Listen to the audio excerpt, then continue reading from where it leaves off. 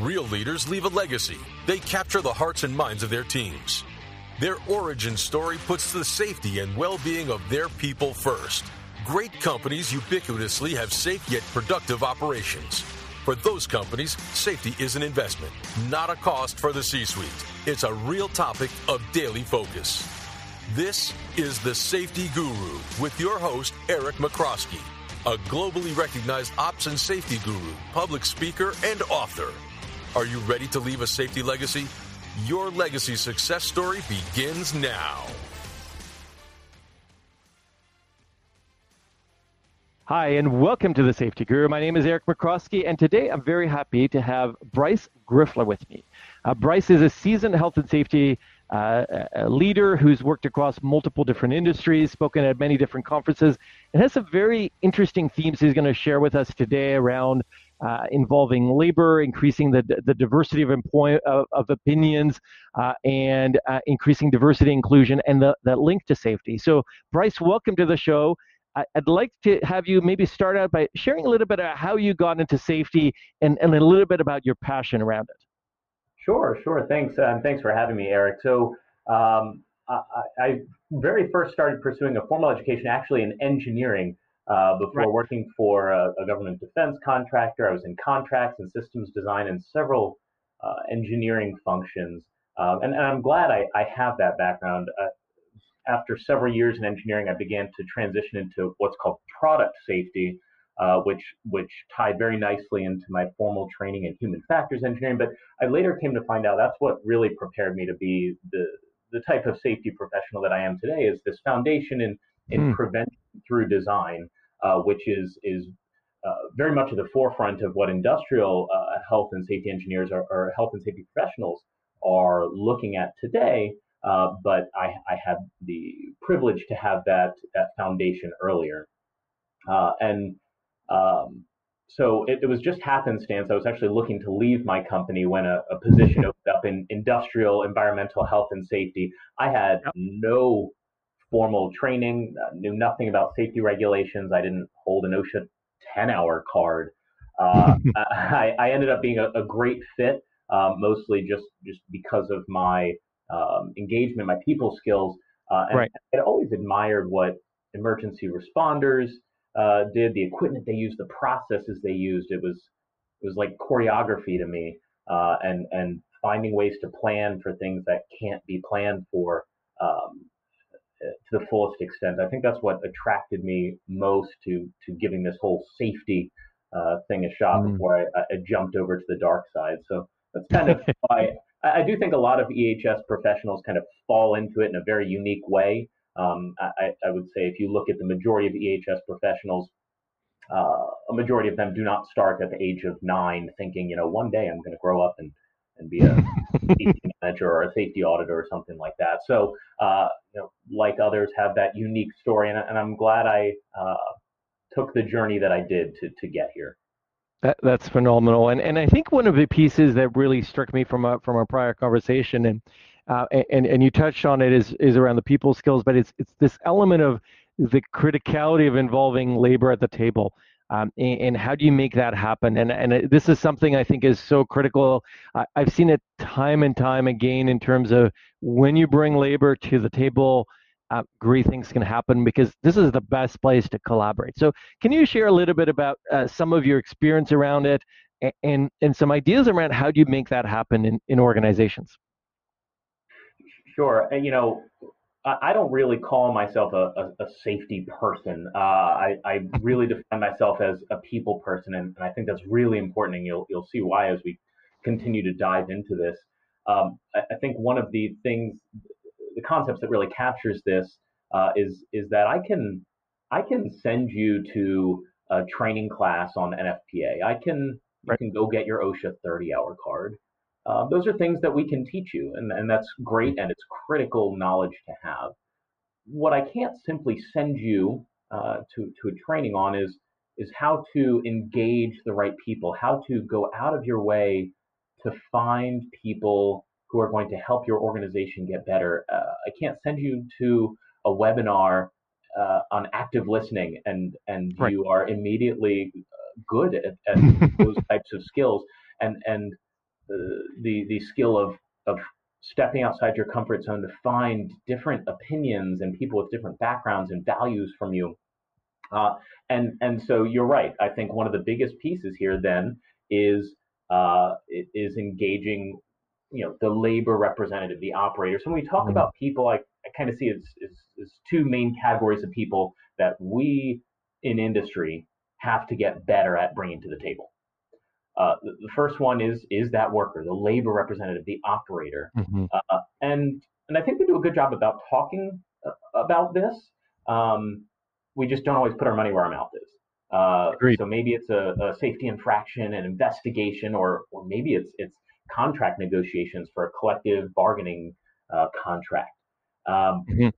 but unfortunately, what's too often tempting is in order to move things along quickly, we'll just call safety, get safety's blessing, or Yep. that one guy who used to be he worked in OSHA, he's read the OSHA book a lot. Call him and the plant manager. Let's get out of process. Let's fix it and move on. Mm-hmm. And that's fast and in some ways efficient, but without the person on the floor who does the task day to day, you're missing a huge piece of information, and they may not willingly come to you to offer that information. You really have to Right. go out of your way to make sure they're there. Um, if you go to, if you've, let's say if you go to your manufacturing floor and you ask the supervisor in that area, where's our next injury going to happen? Mm-hmm. You probably won't get a solid answer. Maybe you'll get we're zero injuries here today. But if Yep. you earn the trust of your workforce and you approach a worker, again, you have to have that trust with them. You approach them and Mm-hmm. you ask them where the next injury is going to happen. They're going to be pretty close to being spot on because Yep. they know, they understand the task, they know where that those risks are, and think differently than you do. Just because they did not go to an OSHA 30-hour or sit in on that one ANSI webinar does not mean they don't understand the hazards Mm-hmm. associated with their task or their process. Right. So what an amazing person to make sure you're bringing into that process for an investigation or something like that. I think that's a phenomenal point. There's a guest that I had on the show, Dr. Josh Williams, and one of the stories he shared was in one organization he had asked everybody, "Where's the next injury going to happen?" And he put it on this cue card, and he said 70% of people had the exact same answer, and they knew we need to go fix this theme, which had to do with scaffolding, and there was a certain process that wasn't adequate. So I love your point about connecting, understanding, hearing from people, but agree with your point around building trust. Absolutely, and you get strange looks sometimes. The when you ask about where the next injury is going to happen, sometimes the worker will tell you they won't. And so again, this is where it ties back into being more of a people person, which so many EHS professionals are, and changing the Mhm. question to something maybe more like, okay, tell you what, do you have any kids? Do you have any grandkids? Oh, sure, yeah.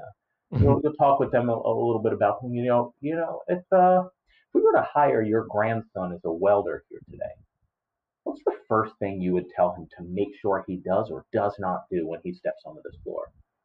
And all of a Love sudden, it. the conversation changes.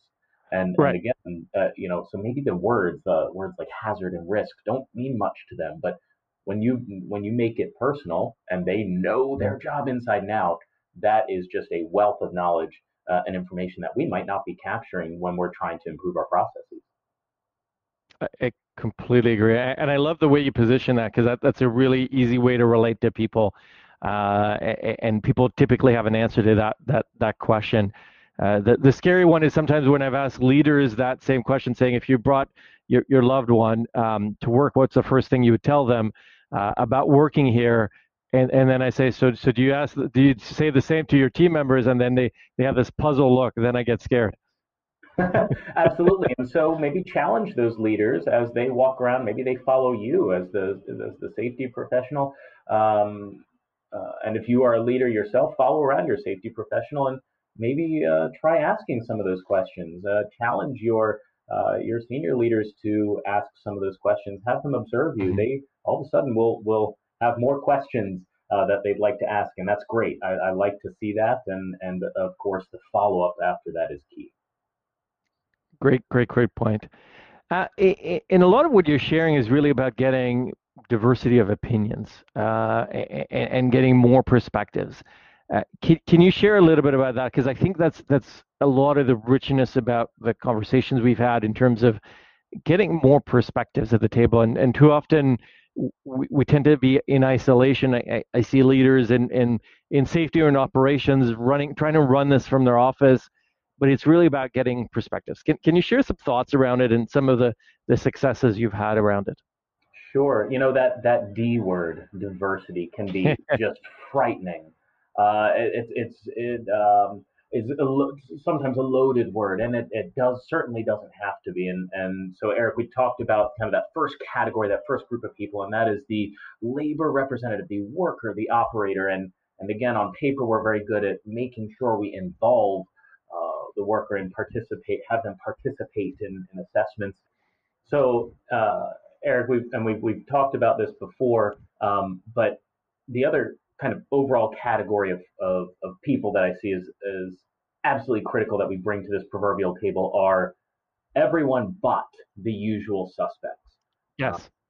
the usual suspects may be the person who went to the same school, we have the same alma mater, maybe we worked with them for 15 years, we worked with them at a previous company, or they've been in this tire industry for 35 years. Maybe someone who grew up down the street from you. The, those folks are what I define as the usual suspects, Yep. and they are, don't get me wrong, they are absolutely critical. Their opinion and what they bring to the table is invaluable. Uh, and there's another Hmm. piece to that. So when we bring the usual suspects, we bring those people, we bring the safety manager, the plant manager, and the operator. That's a start. But where do we proactively step outside our comfort zone and seek those operators, those analysts, those employees who have opinions and backgrounds and values and cultures that differ from our own? Right. And it's not comfortable. Um, Hmm. uh, it, I talked about the big bad D word, diversity, which is a loaded term. Um, it does not at all trivialize or diminish the people who are like us, or Hmm. you. Um, it's just that the solutions that we get when you bring together a diverse team are simply astonishing. Um, Absolutely.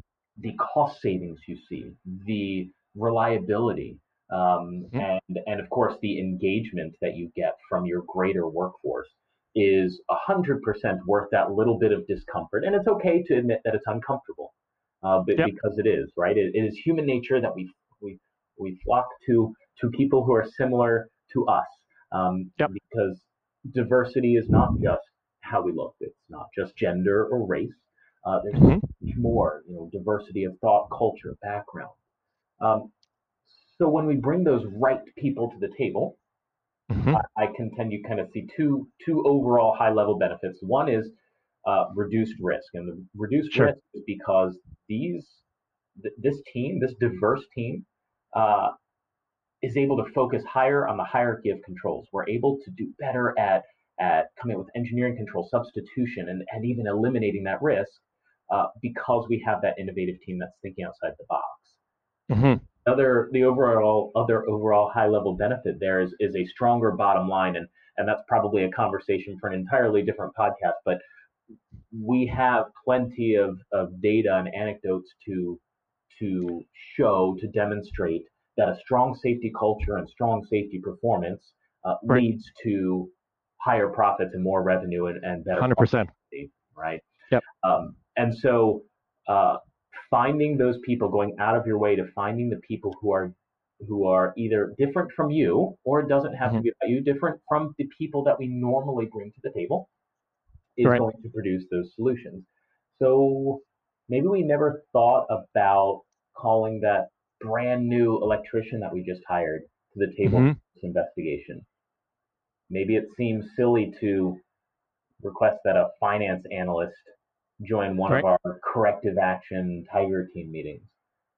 But you don't know what they may have come from. You don't know that maybe one of them um, actually was an apprentice in a shop. One had a father who was an electrician for 30 years.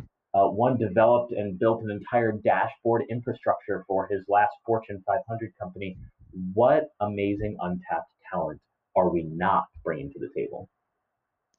I love your comment on this, and a couple of things that come to mind. One is really when you look at the most creative firm probably in the world, which is IDEO, that's come up with the mouse, that's come up with a lot of key concepts. One of the things that's really interesting when you go behind the scenes is they're bringing people that have nothing in common to find solutions to problems. They'll bring a doctor, a psychologist, a PhD in neurophysics, and people from all over the world, put them together and say, solve this problem for me, which is essentially kind of where you're doing. And they've come up with incredibly creative ideas because everybody's looking at things from a different vantage point.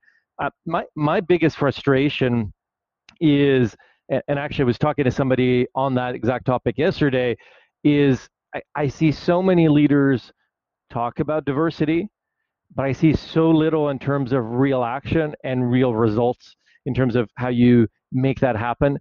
Few people talking about it in the safety space, which is, I think, one of the areas that really attracted me to having this conversation is I think it's an under tapped topic in the safety world, really looking at things from a broader perspective.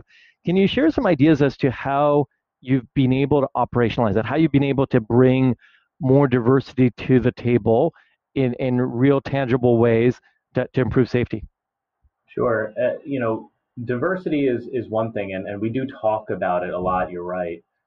And so, kind of the next piece to that is the inclusion piece. Diversity and inclusion Hmm. are two different terms, and the way I like to describe it, you'll hear others describe it in this way as well. Is diversity is going to the homecoming dance, whereas inclusion is being invited to go Right. to the homecoming dance. So if I go into a boardroom and I see people all with different tenures with the company, all with different backgrounds, maybe different genders and different races, that's lovely. But if it's the three people who have worked at the company for 30 years and they all are from the same area and those are the ones at the table and those are the ones talking, then you Yep. don't really get to take credit for having a diverse team. Right. And so, step one is you talked about leaders talking about it. Certainly want to make sure you have their buy-in. Yep. Plenty of data. Catalyst has done a ton and shares a ton of studies um, around diversity, inclusion, and productivity. Um, a lot about having a diverse board and what that means Hmm. for revenue. Yep. One thing that they shared was when companies establish inclusive business cultures and policies, they're more likely to report over a 59% increase in creativity, innovation, and openness, and a 38% better assessment of consumer interest and Yep. demand. So, wow, talk about getting senior leadership buy-in as to why diversity is important, and then using that, harnessing that to leverage an improvement in safety, which really has that public-facing, optics behind it, is critical. So once you have that leadership buy-in, there's a couple of ways that we can make sure that we're Hmm. doing right. Yep. So if I'm interviewing for a new safety specialist, or maybe as an EHS professional, I'm asked to sit in on an interview for a new plant manager or an Hmm. operations manager. Um, there's a great time to make sure that we are really leveraging a diverse talent pool. So when Sure. you're interviewing, when you're reviewing a resume, are you subconsciously kind of leaning towards the person who has the same alma mater or the person who comes from the same industry as you? Hmm. We do that again. It's very very natural that we do it. Then during the interview process, are we making some judgment calls about perhaps how they're dressed, maybe Yep. their background, the physical background, right? In these Zoom calls, are we passing some judgments there? Hmm. Um, Or are we actually doing our very best to compare apples to apples, asking similar questions where we can, All right. especially behavioral questions, and then seeing if we can find the person that maybe has never worked in our industry before, but they sound like a great people person. They sound like they're extremely knowledgeable and have great critical thinking skills and are Mm-hmm. flexible and can think on their feet. And so definitely that hiring process is an excellent opportunity to increase diversity and inclusion within safety. Um, if you hire that safety specialist who has only ever focused on OSHA regulations, and that's all the certifications you see on there. Well, maybe we want to kind of broaden our search a little bit. I think Right. the interview process is an excellent opportunity for sure.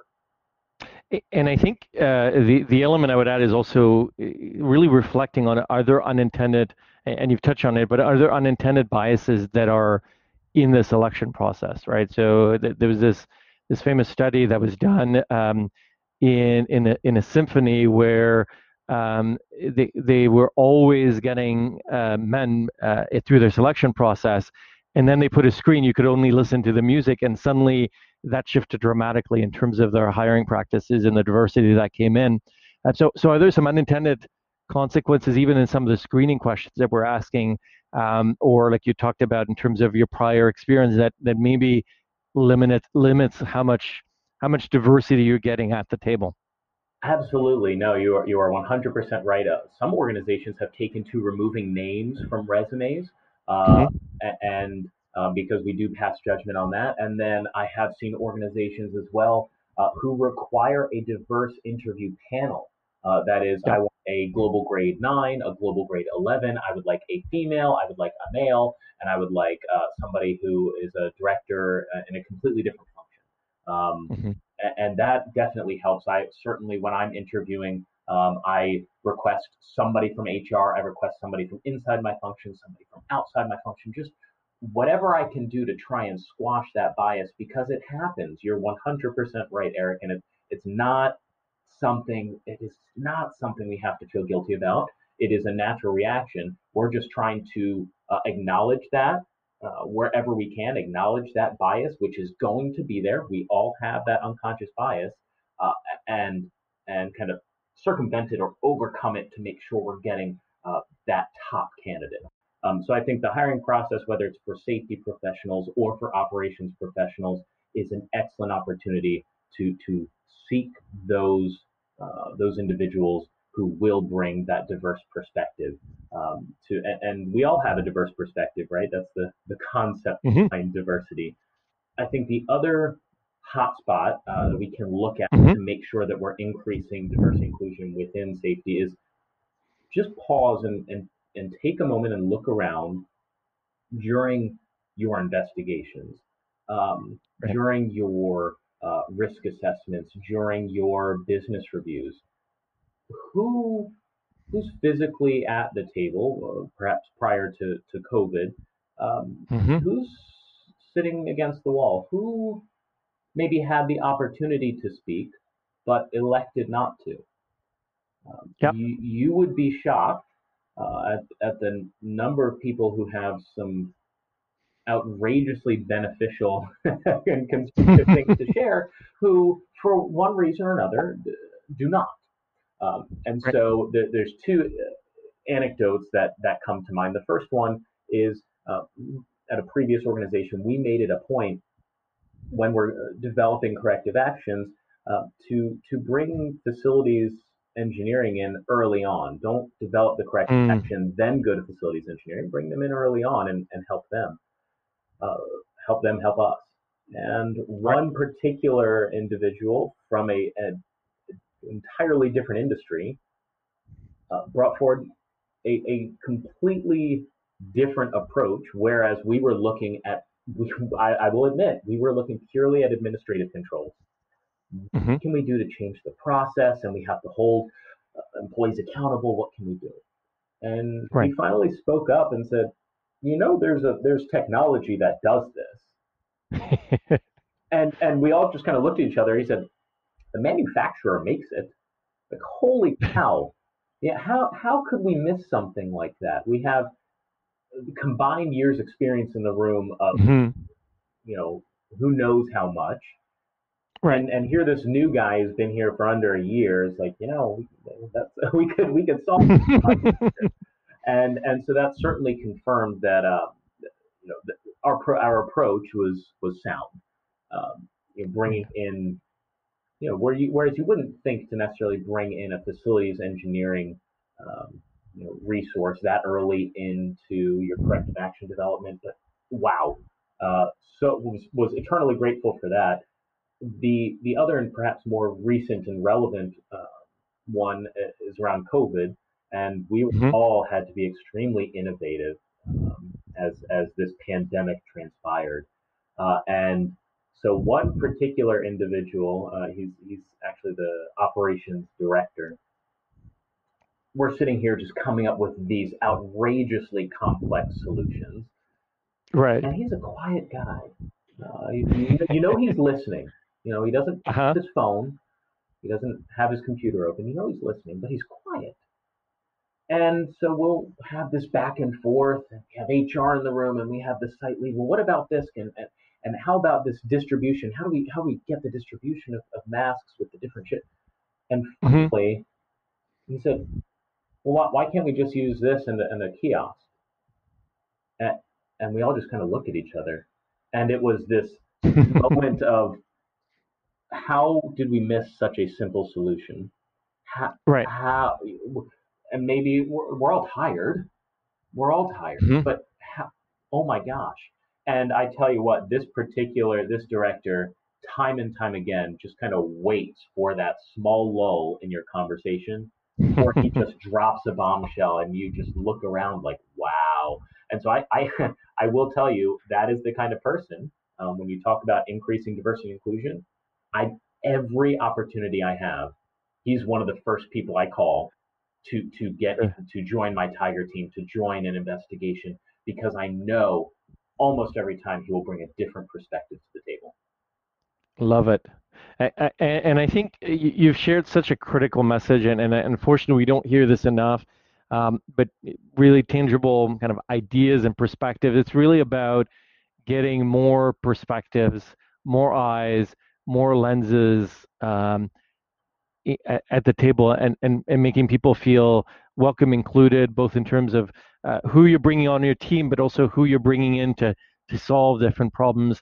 I think this is such a critical component. And as I shared before, my frustration is the amount of talk and the lack of action and tangible results in it. And it sounds like you've driven the action, you've driven, and you've seen the results from it, which I think is phenomenal. And I can only implore others to do the same, to experience, because I would agree with you.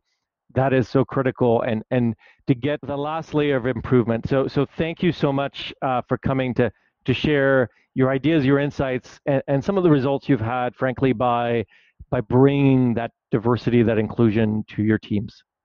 Any closing parting thoughts you'd like to share, Bryce? Yeah, Eric, this is a lot. Again, there's so much data out there. It starts with just these small steps. It starts with looking around the room. It starts with, when you go to kick off an investigation, you look around those who are gathered around the incident location just to make sure. It's those small things. This is not going to change overnight.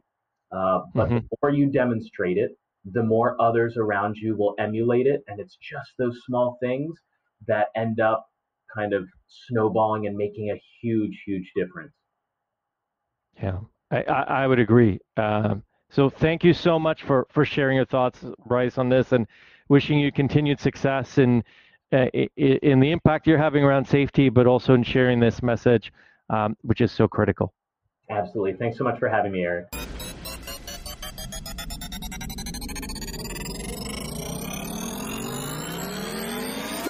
Like what we do? Share this on your socials and tell everyone.